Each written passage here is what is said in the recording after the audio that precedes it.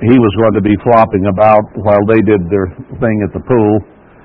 So we decided to go up and spend a few days in Jackson Hole, one of our favorite places for both of us, really. We lived there for a while back in the 70s. And it helped me with my perspective. Always I am helped and encouraged and strengthened when I can go out in the creation that God made, and especially the majestic parts of it, and see what He has created and marvel at it. And in this time of grieving and distress that I've been going through, it certainly was a help to get away for a bit and just enjoy the things in God's creation. So while that was good, I'm glad to be back here and get back to work with things that are important. So that's why I was absent last week, and it was good to spend some time with Brett and his family as well. Don't get to do that very often. I hope that we are keeping in mind and watching carefully. Who knows what by the end of this summer and early fall may transpire. Things are looking pretty grim in many, many aspects in the world. And we know that God is going to begin doing His work, even as Satan does his work. And actually, what Satan is going to do is part of God's work.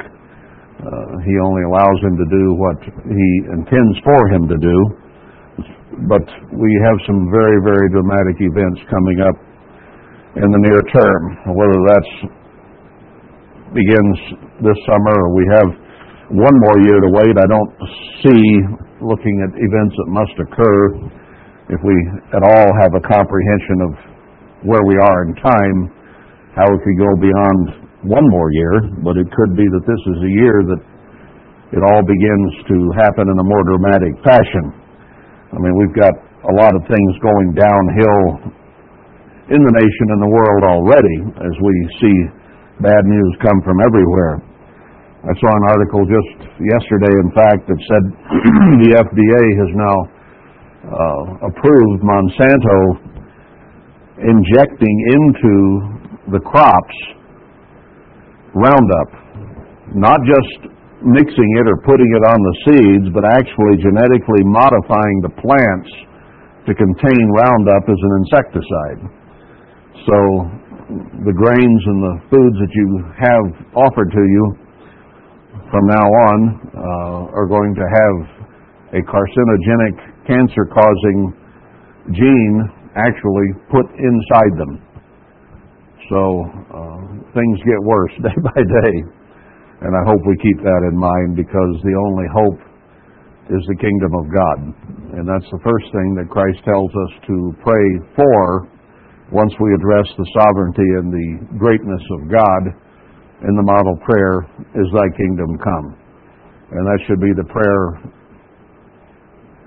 mostly on our lips above everything else, because that's the only answer to the problems that we see around us and that we're a part of. Let's go back to the book of Ecclesiastes today. We got down to chapter 4, even though I detoured from this to give a sermon on the possible time we're in with a chart that may or may not be accurate. We'll see.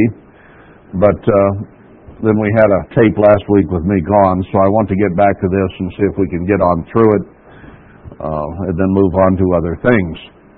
So Ecclesiastes 4 is where we left off, and as a brief review, we have to understand that Solomon wrote this book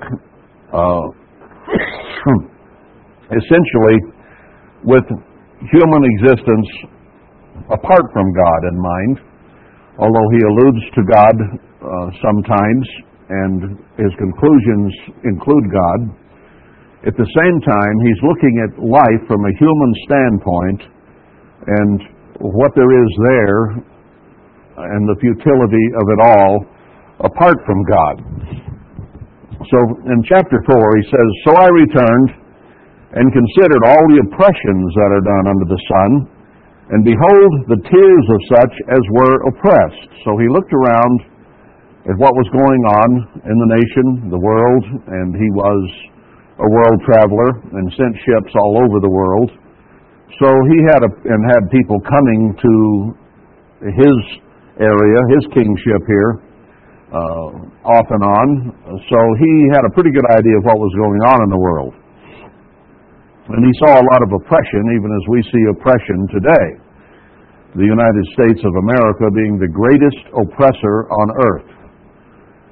We start wars and fight wars around the world regularly, and no one else does that.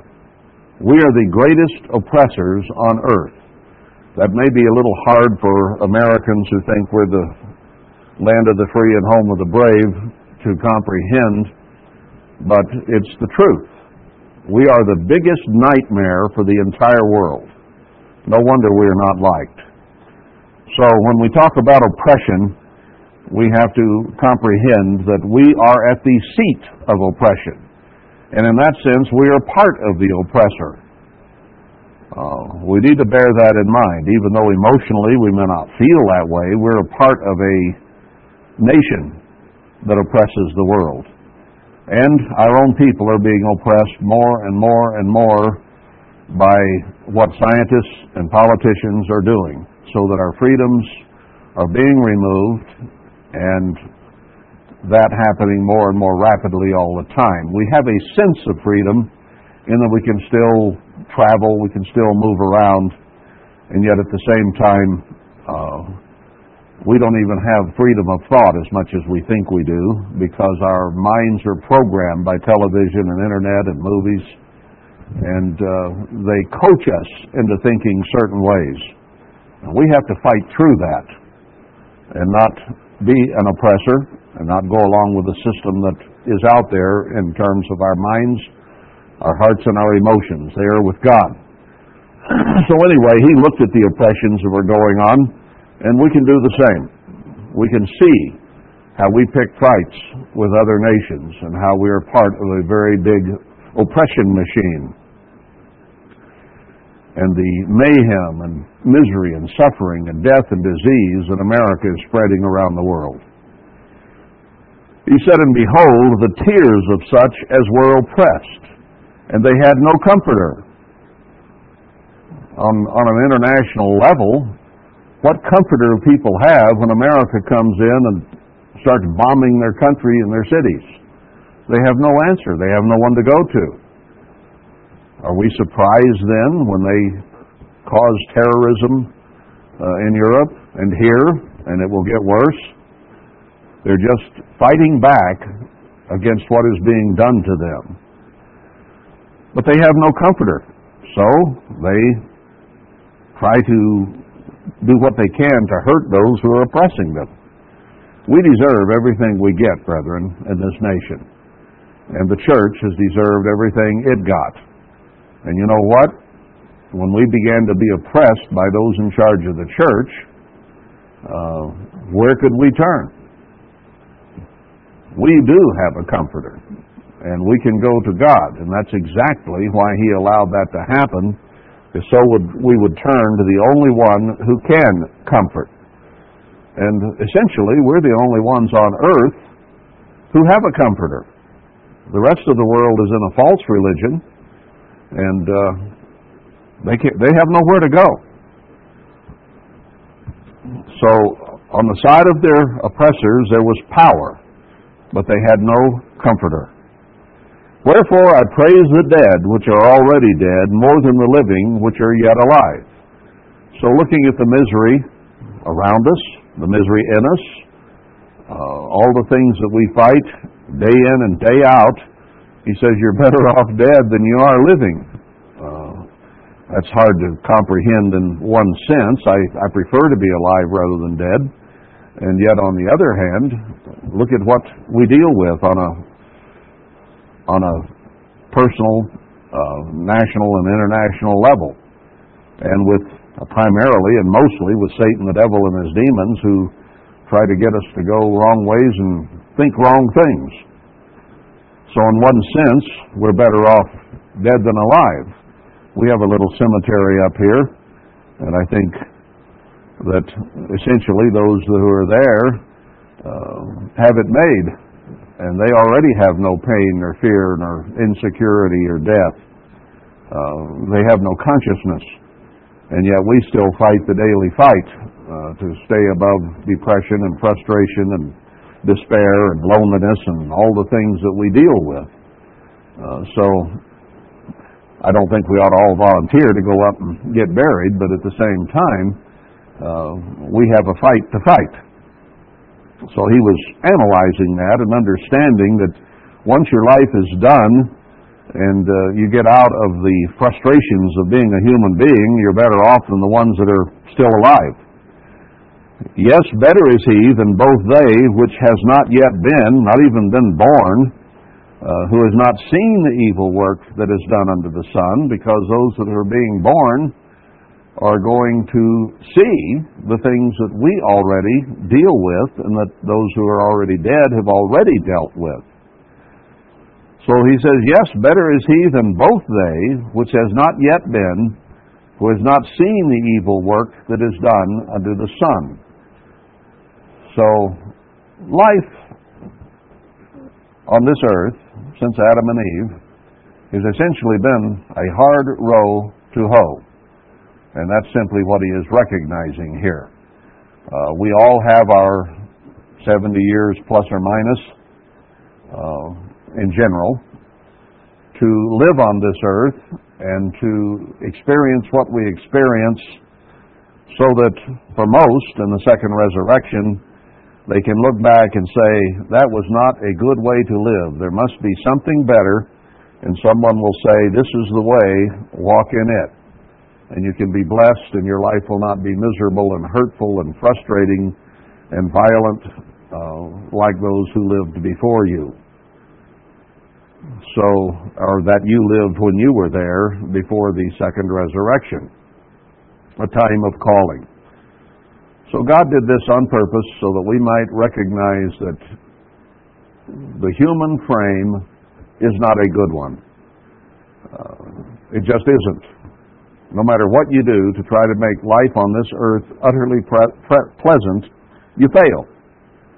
Those who have everything that you could possibly dream of or imagine also fail and have their burdens. So he says again in verse 4, I considered all travail and every right work. I looked at the hard times, the bad things, and I looked at every good work, that for this a man is envied of his neighbor. So he says, even when you do good, when you fight against your nature and the travail that is around you, and you do good, then people envy you and are jealous of you. And when people are envious and jealous, you feel it, don't you? Because it isn't a good vibe, and they have attitudes toward you, and so on. So even doing good has its downside in this life. We can lay up treasure in heaven and know that there's a better life ahead, but he says this is also vanity and vexation of spirit. It's only temporary. And the travail we have, and even the good things we go through and do, end. And that's the end of it. So if there's nothing else other than this life, it's only futility. Temporary, and then over, and done and gone, and that's the end of it. So then he says, the fool folds his hands together and eats his own flesh. Somebody becomes inward and thinking primarily of themselves, and they eat themselves up, emotionally, spiritually, and perhaps even in physical things, because their mind is on themselves.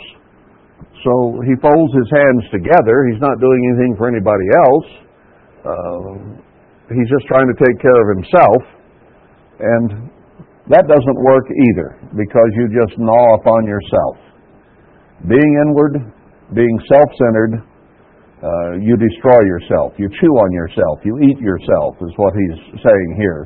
You destroy that which you are if you're all about self. So then he says, better is a handful with quietness than both the hands full with travail and vexation of spirit. It's better to not even have much and be able to live in peace and quietness than to have much and have all kinds of ups and downs and ins and outs and troubles and vexation to deal with. And people who have usually have travail and vexation because of the way others treat them and trying to get what they got. So, better peaceful with very little than the turmoil that comes with having much. And it does create turmoil. Then I returned and I saw vanity under the sun. It's just all temporary. It doesn't last. That's what vanity means. It's something that is of really no value. How much good is vanity, let's say when we're young and we're so impressed with our good looks or our musculature or our intelligence or whatever, our talents, whatever it is that we think we have that is so good, it doesn't last. It goes away. And those of us as we age begin to realize that we're not as pretty as we once were, we're not as strong as we once were, and we don't have as good a memories, and our intelligence begins to lapse, and we get old and bent and gray and wrinkled and tired, and go back to the dust we came from. That's just the way life is. It's just vanity. It's here and then gone, from a purely human perspective. He says, there is one alone, and there is not a second. So he says, consider someone who's by himself. Doesn't have anybody else. Yes, he has neither child nor brother. No one to be close to, just basically existing in a vacuum by himself in that sense. Yet there is no end of all his labor. So you can be alone, and yet, I mean, you don't have somebody else you're dealing with. You don't have other frustrations that come from being around other people. You can be self-contained and be alone, and yet that isn't good either, because you still have to work to support and supply even for yourself. Neither is his eye satisfied with riches. So, yeah, you can be alone and not have any dependents or those around, and yet if you use your energy to attain riches, that doesn't satisfy you either. Neither says he, for whom do I labor and bereave my soul of good. This is also vanity, temporary. Yes, it is a sore travail. Why do I work? Why do I go through what I go through, and there's no one else that I can share it with or enjoy it with? Those of you who've lost mates understand that. Suddenly it's a whole different world without the memories you shared together. With the life you lived, you're by yourself, and it's only you, which is a very, very difficult situation. Two are better than one because they have a good reward for their labor, and that's the point he was leading up to. Just going it alone is not much fun because there's no sharing, there's no caring, there's no giving, and you're by yourself, and that becomes difficult. And two doing things together have the reward of satisfaction that they can share together with each other, and that's a good thing. For if they fall, the one will lift up his fellow. Marriage helps us experience and learn that. When one is down, the other can help them and encourage them, and vice versa. But woe to him that is alone when he falls, for he has not another to help him up. He has to get up all on his own. and that isn't always easy. Again, if two lie together, then they have heat, but how can one be warm alone? Get lots of blankets and wrap your arms around yourself, I guess. But it's not optimal. It's better to have someone you can share the warmth and cuddle with, and not only physical warmth, but emotional warmth. That as long as the emotion is warm. And if you don't do things God's way, then the emotion becomes hot, and it isn't so good anymore. Two together in peace is good. Two together in war is hell on earth. And if one prevail against him, two shall withstand him, and a threefold cord is not quickly broken. Again, no man is an island, no man stands alone, and we need each other. And if we do not have family in the church, for instance, we have each other. And God says that those that He calls and puts together in the spiritual family are our brothers and sisters and fathers and mothers.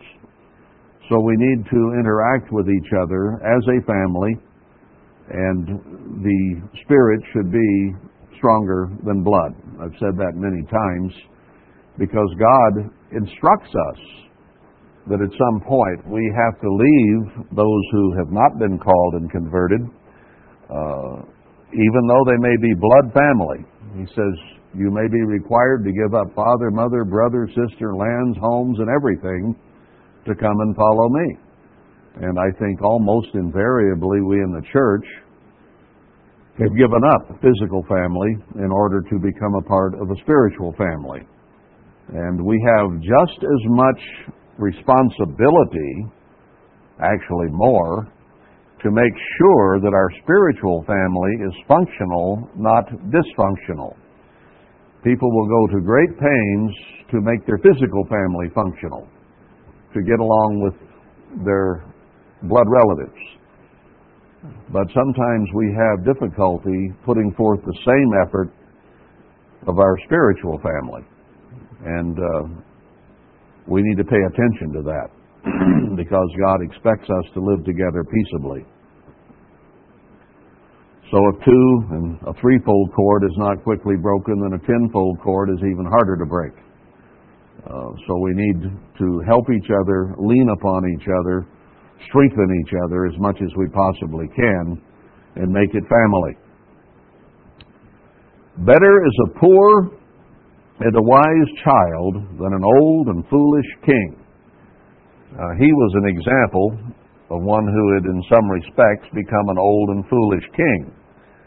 He had retained his wisdom through all the experimentation that he had done, and yet on the other hand, he had done a lot of things that cause human negative emotion and difficulty. And having experienced those things, he had become jaded and frustrated with the human frame. And that's why he's writing this, is that he had been through so much, and he had seen travail, and he had observed it in others, and he realized that, all the things that I've done didn't ultimately make me happy. So he said, a little kid who's got some wisdom and hasn't made the same mistakes that Solomon had is better off than an old foolish king who will no more be admonished. You can get to a point in age where talking to you is like talking to a brick wall. You're set in your ways. You've done what you've done. You've formed your attitudes. And nobody's going to tell you what to do any more than a young person wants to be told what to do, because you're old and you know better than anyone else. So we get to the point we will not listen. Our vanity, our pride, our selfishness gets in our way, and we just don't want to change. We don't want to be different. The saying, you can't teach an old dog new tricks, has some merit in that human beings get set in their ways and they don't want to change. And yet, I've seen the Spirit of God act in people 70, 80, 90 years old when they are first called to His truth, who do make some major changes in their whole approach to life and their approach to diet and other people and life in general, who will make those changes because the Spirit of God is working through them. So again, he's writing this from a physical human standpoint, apart from the real Comforter and the Spirit of God, which should make us humble and meek, so that even in old age we don't think we know it all and nobody can tell us anything. But Solomon recognized that in himself, obviously. For out of prison he comes to reign, whereas also he that is born in his kingdom becomes poor. So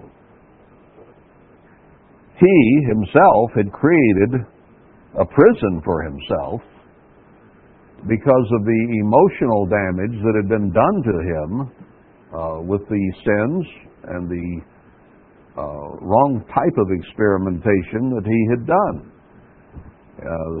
He suffered penalties from that and no longer was able to rule in the way that he would wish to, and it reverberated out to those in his kingdom.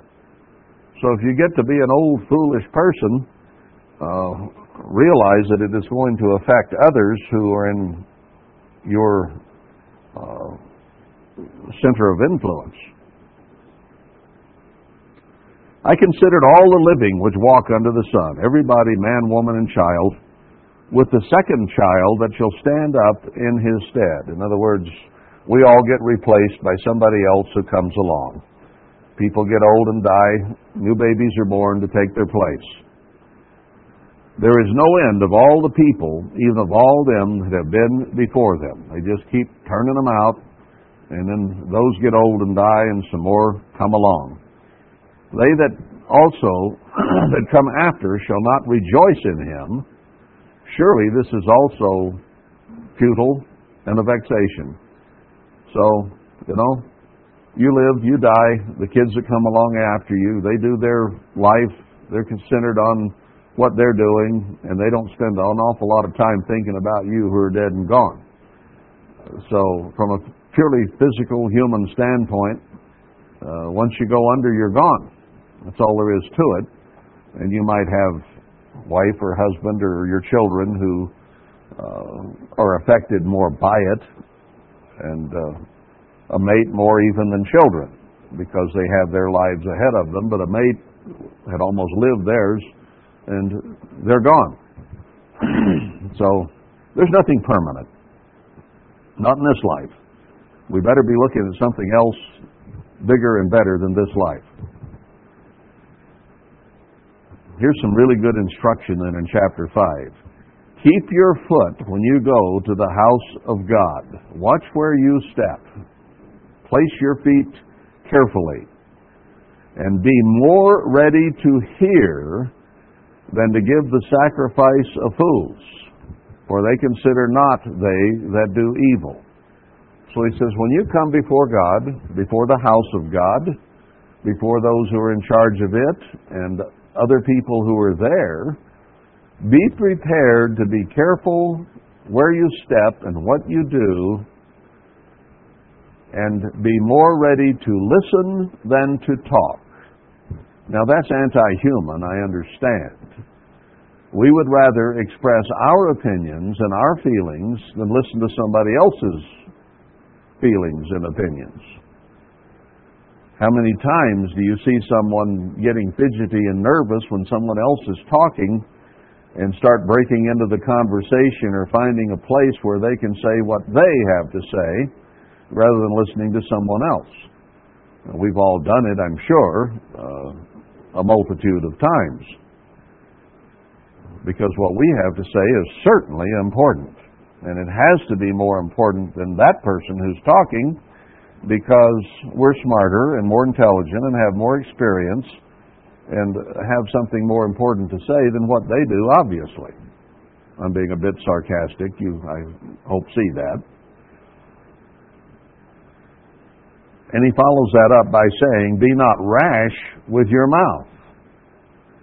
Be very, very careful with your mouth. Read the book of James. See if that doesn't carry over to the New Testament. No man can control the tongue entirely, but we better be working at it. We sure better be working at it. Let not your heart be hasty to utter anything before God. We might have a burning issue in our heart and mind that we just feel has to get out there. But he says, wait a minute, stop, check, think, consider, analyze, and be careful what you say, because God hears every word. He sees and comprehends every thought, for that matter. Ponders the heart, not just the tongue. So the things that you're thinking, God is aware of. If He numbers a hair on your head, then He certainly is more concerned about your thoughts, your heart, your mind, your tongue, than He is your hair. I mean, after you're completely, totally bald, your thoughts and your heart and your mind and your emotions are still there.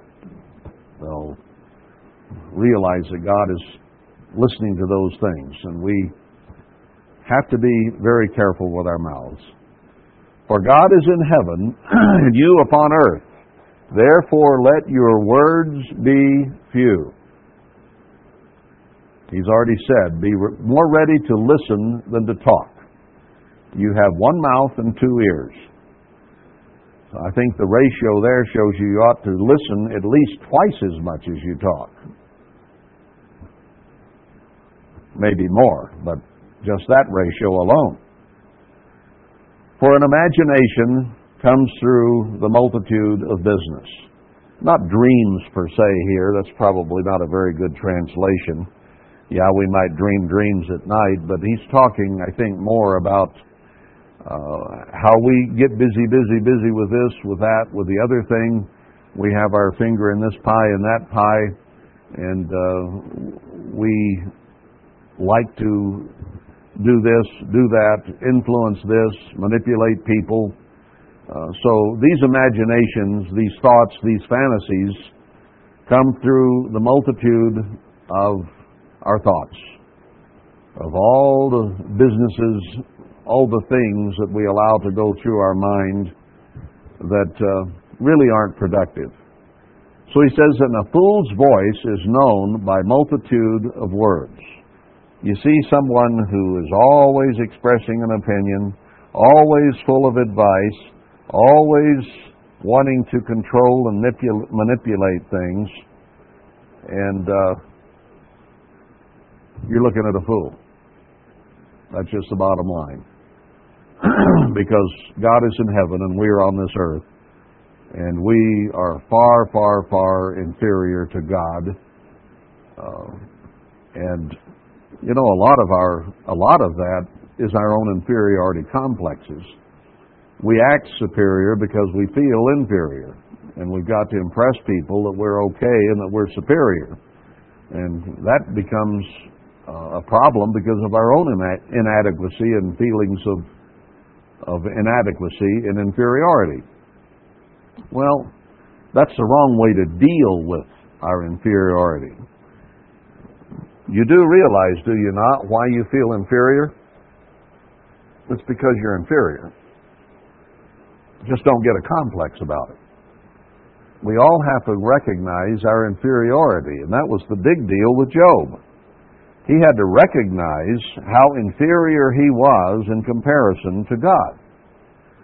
And then to deal with that by honoring, respecting, and worshiping God, not going around trying to prove to everybody else that he wasn't inferior. You know, that is a great trap that we fall into as human beings. I mean, no matter how vain and proud we are, we recognize to some degree our inadequacies and our inabilities. We can't help but, because we all just have faults and weaknesses and areas that we're not strong, or areas that we can't control. Our emotions, our tempers, our feelings, our reactions, our tongues. So deep down inside, even the most vain and proud recognize their own inferiorities to some degree. And then they try to override that by showing others that they're superior to them. Now, what a futility that is. And that was part of the byplay with Job and his friends. They were all trying to impress each other with their great wisdom and their answers, and how they were the ones that were the smart ones. So there was a serious problem there with Job and with his friends.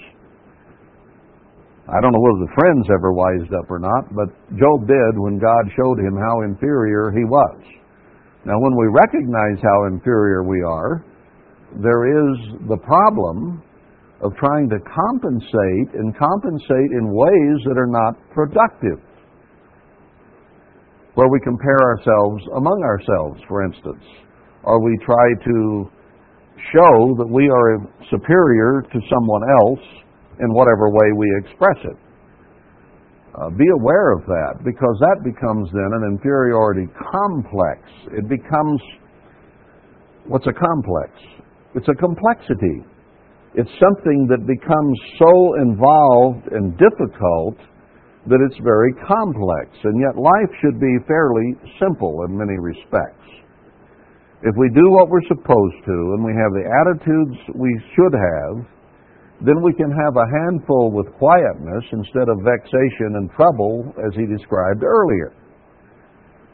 So, yes, recognize I am inferior.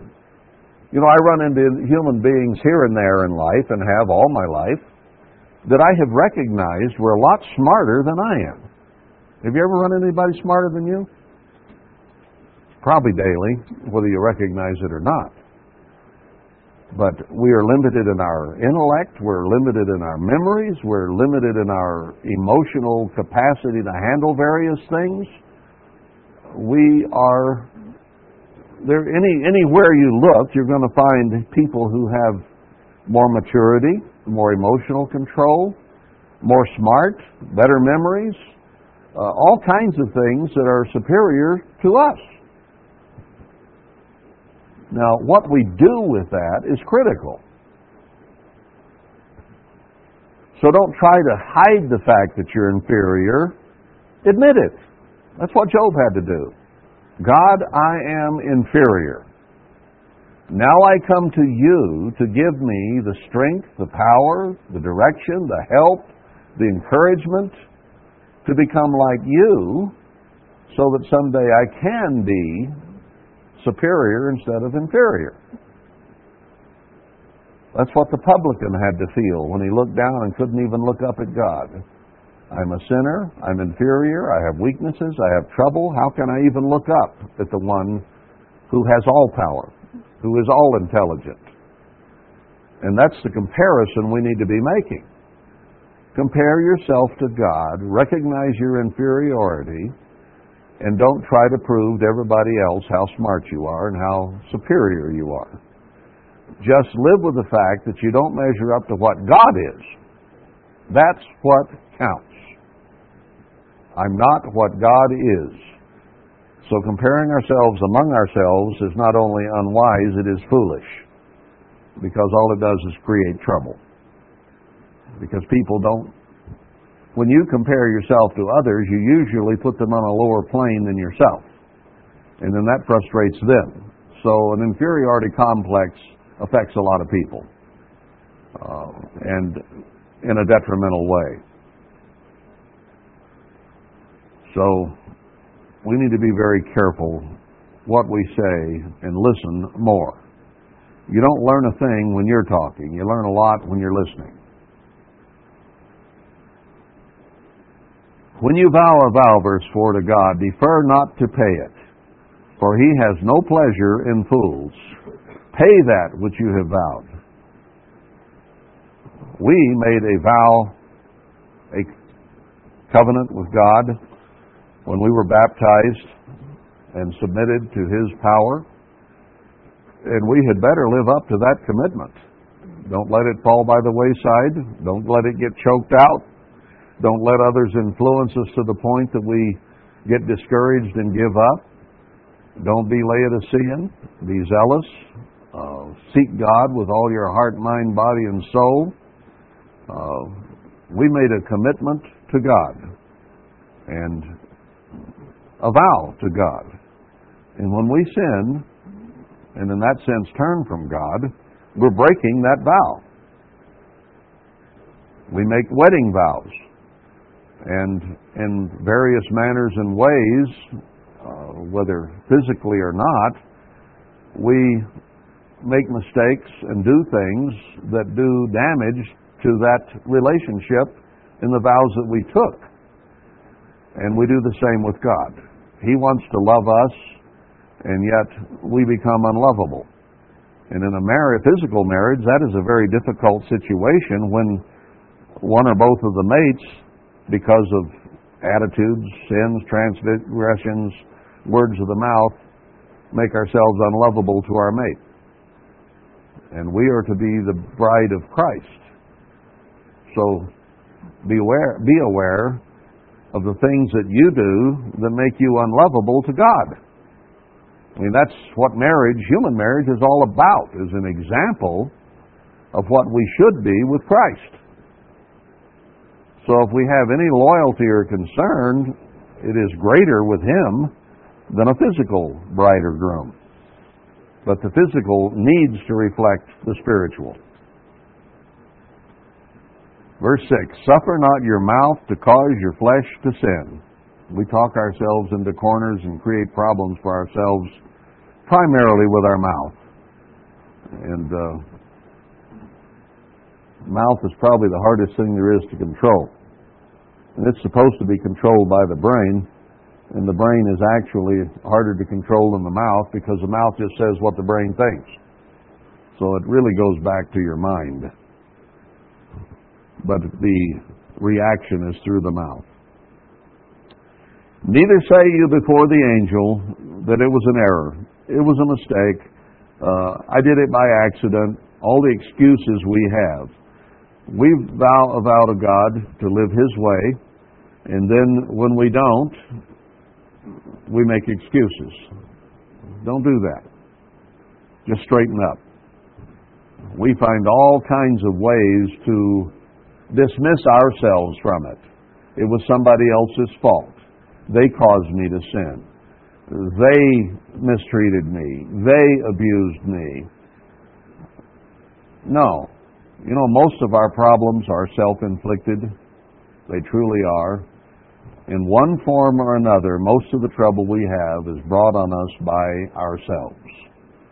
And it is a very poor excuse before God or His angels or His messengers to come and blame it on somebody else. No. It's yours. Own it. Buy it. Live it. Accept it. Fix it. That's what we have to do. Anytime you try to blame your problems on somebody else, you're not going to get them fixed. They will continue. They won't get any better.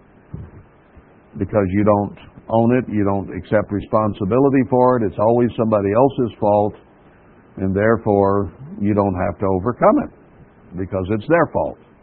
No. Your life before God, you will be judged by. And you're not going to be able to stand and say, "Oh Lord, it was so-and-so's fault." He won't buy it. He just won't buy it. Everything in your life, essentially, is your responsibility and therefore your fault. And the quicker we can accept that, the better chance we'll have of overcoming and growing.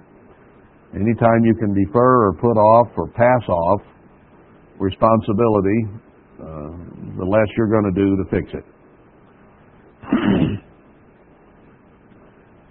So don't make an excuse. Wherefore should God be angry at your voice and destroy the work of your hands? He says, if you excuse yourself in some or any way and don't take responsibilities, you're going to anger God. Because you have to live your life before God, and you will answer. Ezekiel made it very clear. A man does not have to answer for his son's conduct, And his son does not have to answer for his father's conduct. We all answer for what we did, and it doesn't make any difference who may have influenced you. It was still your call. You know, you can get around peers who are not living right, around people, and yes, they may influence you to do something wrong.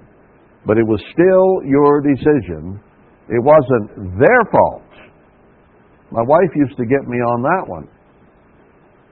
I'd say, well, you fix too good of food. She'd say, I don't bend your arm. Maybe it is good, but you're the one that has to control how much of it you eat.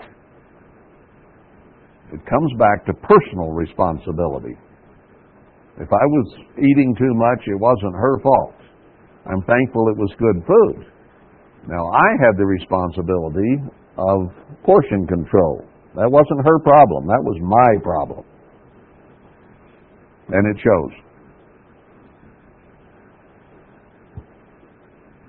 So, don't make excuses to God. You might find yourself destroyed. Verse 7, for in the multitude of the imagination of the human mind and many words, there are also different vanities, but fear God. Fearing God is the key. That's the very beginning of wisdom. The first thing, the first item in coming to have wisdom is truly fearing God. That's the beginning of true intelligence, is fearing God, because He's the one that can give eternal life beyond the futility and the vanity of this human existence, which comes and goes. Some only live a few minutes, a few hours, a few days. Some live 70, 80, 90 years these days, or even a little more. But then it's gone, no matter how old you were. So fear God, because He holds the key to the future. And therefore fear His Word, because that's the way He lives. And if we live His way, then we'll live forever. If we don't live His way, we'll be burned up and forgotten. That's just the way it is. For in the multitude of dreams and many words there are vanities. Fear God. If you see the oppression of the poor, and violent perverting of judgment, and justice in the province, as we see around us today, the laws of God, the constitution of our country, all of that is being totally ignored by those in charge today. So they pervert judgment. And it says that, where is it? In the major prophets there's a place that says that there is no judgment in the land. They're sick from head to foot. Judgment is gone. People go by their own attitudes. Judges make up their mind based on their liberalism or their conservatism, but they don't go by the law. They don't go by the Constitution. That's the world we live in. And we see perversion of judgment. Marvel not at the matter. Don't be impressed by that. It's always been. For he that is higher than you, or is higher than the highest, regards, and there be higher than they. So, at whatever level you see oppression and misuse of justice and judgment, realize there's somebody above them, and then ultimately there is God, who is the highest of the high. And He is the one we need to be considering and not worrying about all that we see around us, because it is going to be perverted and wrong. And we have to be willing to depart from that which is perverted and wrong. Remember Lot's wife. She was, to one degree or another, happy where she was. Now, there was perversion going on all around her. But you tell people today that you're living in a perverted, upside-down, sin-sick, godless, satanic world, and you need to get out of it, leave the cities and leave the world's entertainment, and go and serve God out in the wilderness somewhere, and they'll all think you're nuts. But you're not. We have to look to the highest and what He would have of us. I don't know what there was about Sodom and Gomorrah that impressed Lot's wife to the point she didn't want to leave. But there was something there that held her, and a pillar of salt was the result of that. What is it in this world that we don't want to turn loose of? Just what is it that is so precious to us that we can't give it up? People all have something, it appears. What is it? Moreover, verse 9, the profit of the earth is for all. The king himself is served by the field.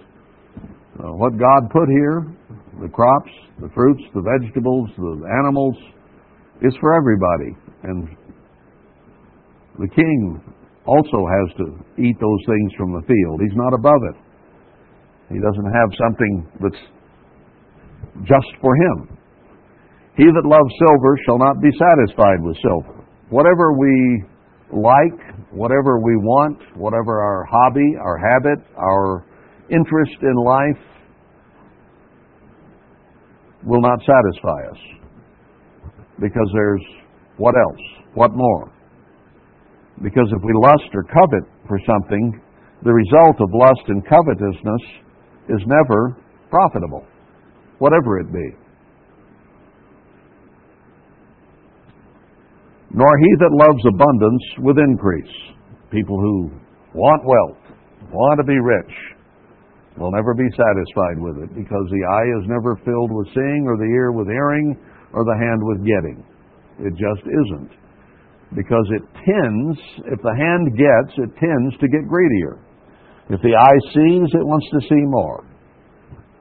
That's just the way the human mind and emotion works. So if you think if you could just have this, whatever it is that is so impressive to you, if you could just have this, you would be happy and be satisfied. No, you would not. Does marrying the girl of your dreams please you so much that you would never, ever look at another woman with interest, or a man with interest? No. Does getting a raise in your paycheck mean that you're now satisfied, that you would never ever want another raise? That you're happy now? No, you always want another raise. On and on it goes. Whatever it is you desire, you would never be satisfied. That is the human case. And the influence of Satan is always there, because he was given such great power as an archangel, and in the kingdom of God was one of the leading beings under the Father and the Son. But he wasn't pleased. He wanted more. He wanted to be totally in charge. And he's miserable and unhappy today, but he hasn't given up his desire to be in charge. And he's going to fight God again until he is fully deposed. And the human mind is very similar to Satan's mind by nature. Verse 11, when goods increase, they are increased that eat them. If you eat too much, you get greater. And I don't mean greater in influence or intellectuality, I mean bigger. And what good is there to the owners thereof, saving the beholding of them with their eyes? You can only eat so much and remain healthy. So what good is having extra and more than you can eat? What good does it do you? Remember the guy who had his barns full? Decided that he'd be happier if he tore them all down and built bigger barns and filled them up. Didn't work. All you can do is look at it, and then you begin to worry that somebody's going to get it. And then you're in deeper trouble. How many billionaires have pulled out of every money-making business they have because they have enough money? Doesn't happen. The sleep of a laboring man is sweet, whether he eat little or much, but the abundance of the rich will not allow him to sleep. Man labors, works with his hands, makes a living, eats or doesn't have quite enough to eat, but he's tired and he goes to sleep at night. But those who have something become worrywarts for fear they'll lose it or somebody will take it. So they lie awake worrying about their wealth. Who's better off? The guy that's sleeping peacefully or the guy that's up worrying? I was in the stock market for a little bit about close to 50 years ago, a very short while, and I found that life began to revolve around whether I was up a quarter or down an eighth today. And you were either impressed or discouraged based on whether you got a tick up or a tick down. And I thought, that becomes futile. I heard a little interview with Kenny Rogers, the singer, recently, and they asked him about gambling because of his song about the gambler, and he says, no, that's more about life than it is about actual gambling. But they says, what about you? Do you gamble? He says, no. He says, I tried it, and he says, I couldn't win enough to excite me, but I could lose enough to depress me. That was an excellent quote. The stock market's a gamble the same way. You can't win enough to really do well, but you can sure go down a quarter and get depressed. So I was in it for only a matter of months way back early in life, and I haven't bought a stock or a bond since. And don't intend to. Verse 13, there is a sore evil which I have seen under the sun, namely, riches kept for the owners thereof to their hurt. They become possessive and selfish and greedy, and then their lives become remote and unhappy and frustrated because they can't interact with other people in the same way that they used to. So, it doesn't matter in this life. There's no satisfaction anywhere if that's all there is. Might as well eat, drink, and be merry, for tomorrow we die. Verse 14, but those riches perish by evil travail, and he begets a son, and there's nothing in his hand. Have a baby born, he doesn't have anything. And when he dies, he can't take it with him any more than you can. As he came forth of his mother's womb, naked shall he return to go as he came, and shall take nothing of his labor which he may carry away in his hand. You know, there have been cultures in the past where pharaohs or Indian chiefs or whatever culture it was tried to do that. They would even have their animals killed, their wives killed, their children in some cases killed, and buried with them, along with all their chariots and their horses and their gold and their silver and their wealth, to try to take it with them. And not only were they dead, but everything that they had was dead along with them. You know, that's a futility there. You can't take it with you. You came out naked, and you'll go back naked, unless somebody has at least enough presence of mind to cover your ugly old body up. This is also a sore evil, that in all points as he came, so shall he go. And what profit has he that is labored for the wind? You know, you work all your life trying to get wealthy, and then you write a will, and you hope it'll be done, and then your kids or somebody protests it, and it gets thrown out, and from the grave you can't control anything. You try to control it while you're alive, but you certainly can't control it when you're dead. So what good was it to work so hard to build up wealth, and you go away naked when it's done? That's why treasure in heaven is important.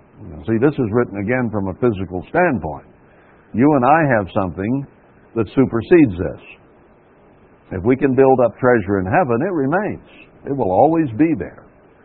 And we can enjoy it throughout eternity. So instead of working so hard to be wealthy physically, people need to be working to be wealthy spiritually, because that will last forever. Can we make that transition? Can we come to the point that the spiritual is far more important to us than the physical? I hope that we here have come to understand that, and most of our effort is into becoming spiritually wealthy, because the physical wealth means nothing in the long run. That doesn't mean we should quit work and die of starvation. But what's the emphasis? What is the emphasis in our life? All his days also he eats in darkness, and he has much sorrow and wrath with his sickness. So we become emotionally sick and heart sick and various things as a result of our working to make this life the utopia. No, make the next life utopia. No matter what you do, you cannot in this life get away from sorrow, pain, tears, and death. You can't get away from it. No matter how wealthy, no matter how smart, no matter whether you're on an island in the South Pacific with you and somebody you love and nobody else. You cannot escape those human things. Because if you're in an ideal situation, you're still going to get sick, and you're still going to get old, and you're still going to die. So the only hope is in an eternal existence without these human problems that we face. And God promises us that if we will put the spiritual first. 18, behold that which I have seen. I've got it here. I'm going to put it on the screen for you. Look at what I have seen, Solomon says. I've been through it all. I've done it all. I've seen every side of every coin. Here's what I've come up with. It is good and comely for one to eat and to drink, and to enjoy the proceeds of his labor that he takes under the sun all the days of his life, which God gives him, for it is his portion.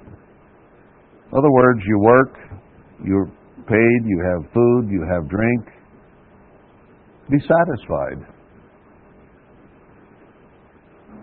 Desiring more, desiring greater, does what? It creates frustration. You wish you had it, you don't have it, so you're frustrated. In other words, be thankful for what you do have instead of lusting for what you don't have. Because getting what you don't have that you lusted after is not going to please you either. Not going to satisfy you. Be thankful for what you have, is the bottom line here of what he's saying. Go through life, work, enjoy your food and your drink, sleep sweetly, and don't lust and seek and pursue in a vain way that which will just simply feed your greed and make you more miserable. I've seen a lot of rich people who were still greedy and were frustrated. You know? Be thankful, be content. Every man also to whom God has given riches and wealth, and has given him power to eat thereof, and to take his portion, and to rejoice in his labor, this is the gift of God. God's given you a certain amount. He's blessed you with it. Be thankful for it. Enjoy it. Love it. But don't lust and covet.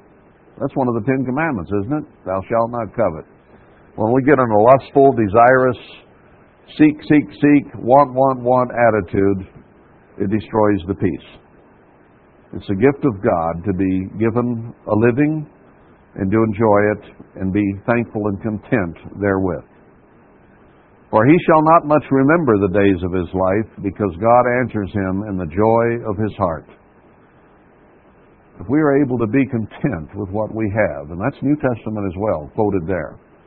Be content with what you have. Be thankful for what you have, not miserable because of what you don't have. And God will cause your heart to be peaceful and happy and joyous. Well, that's it for today.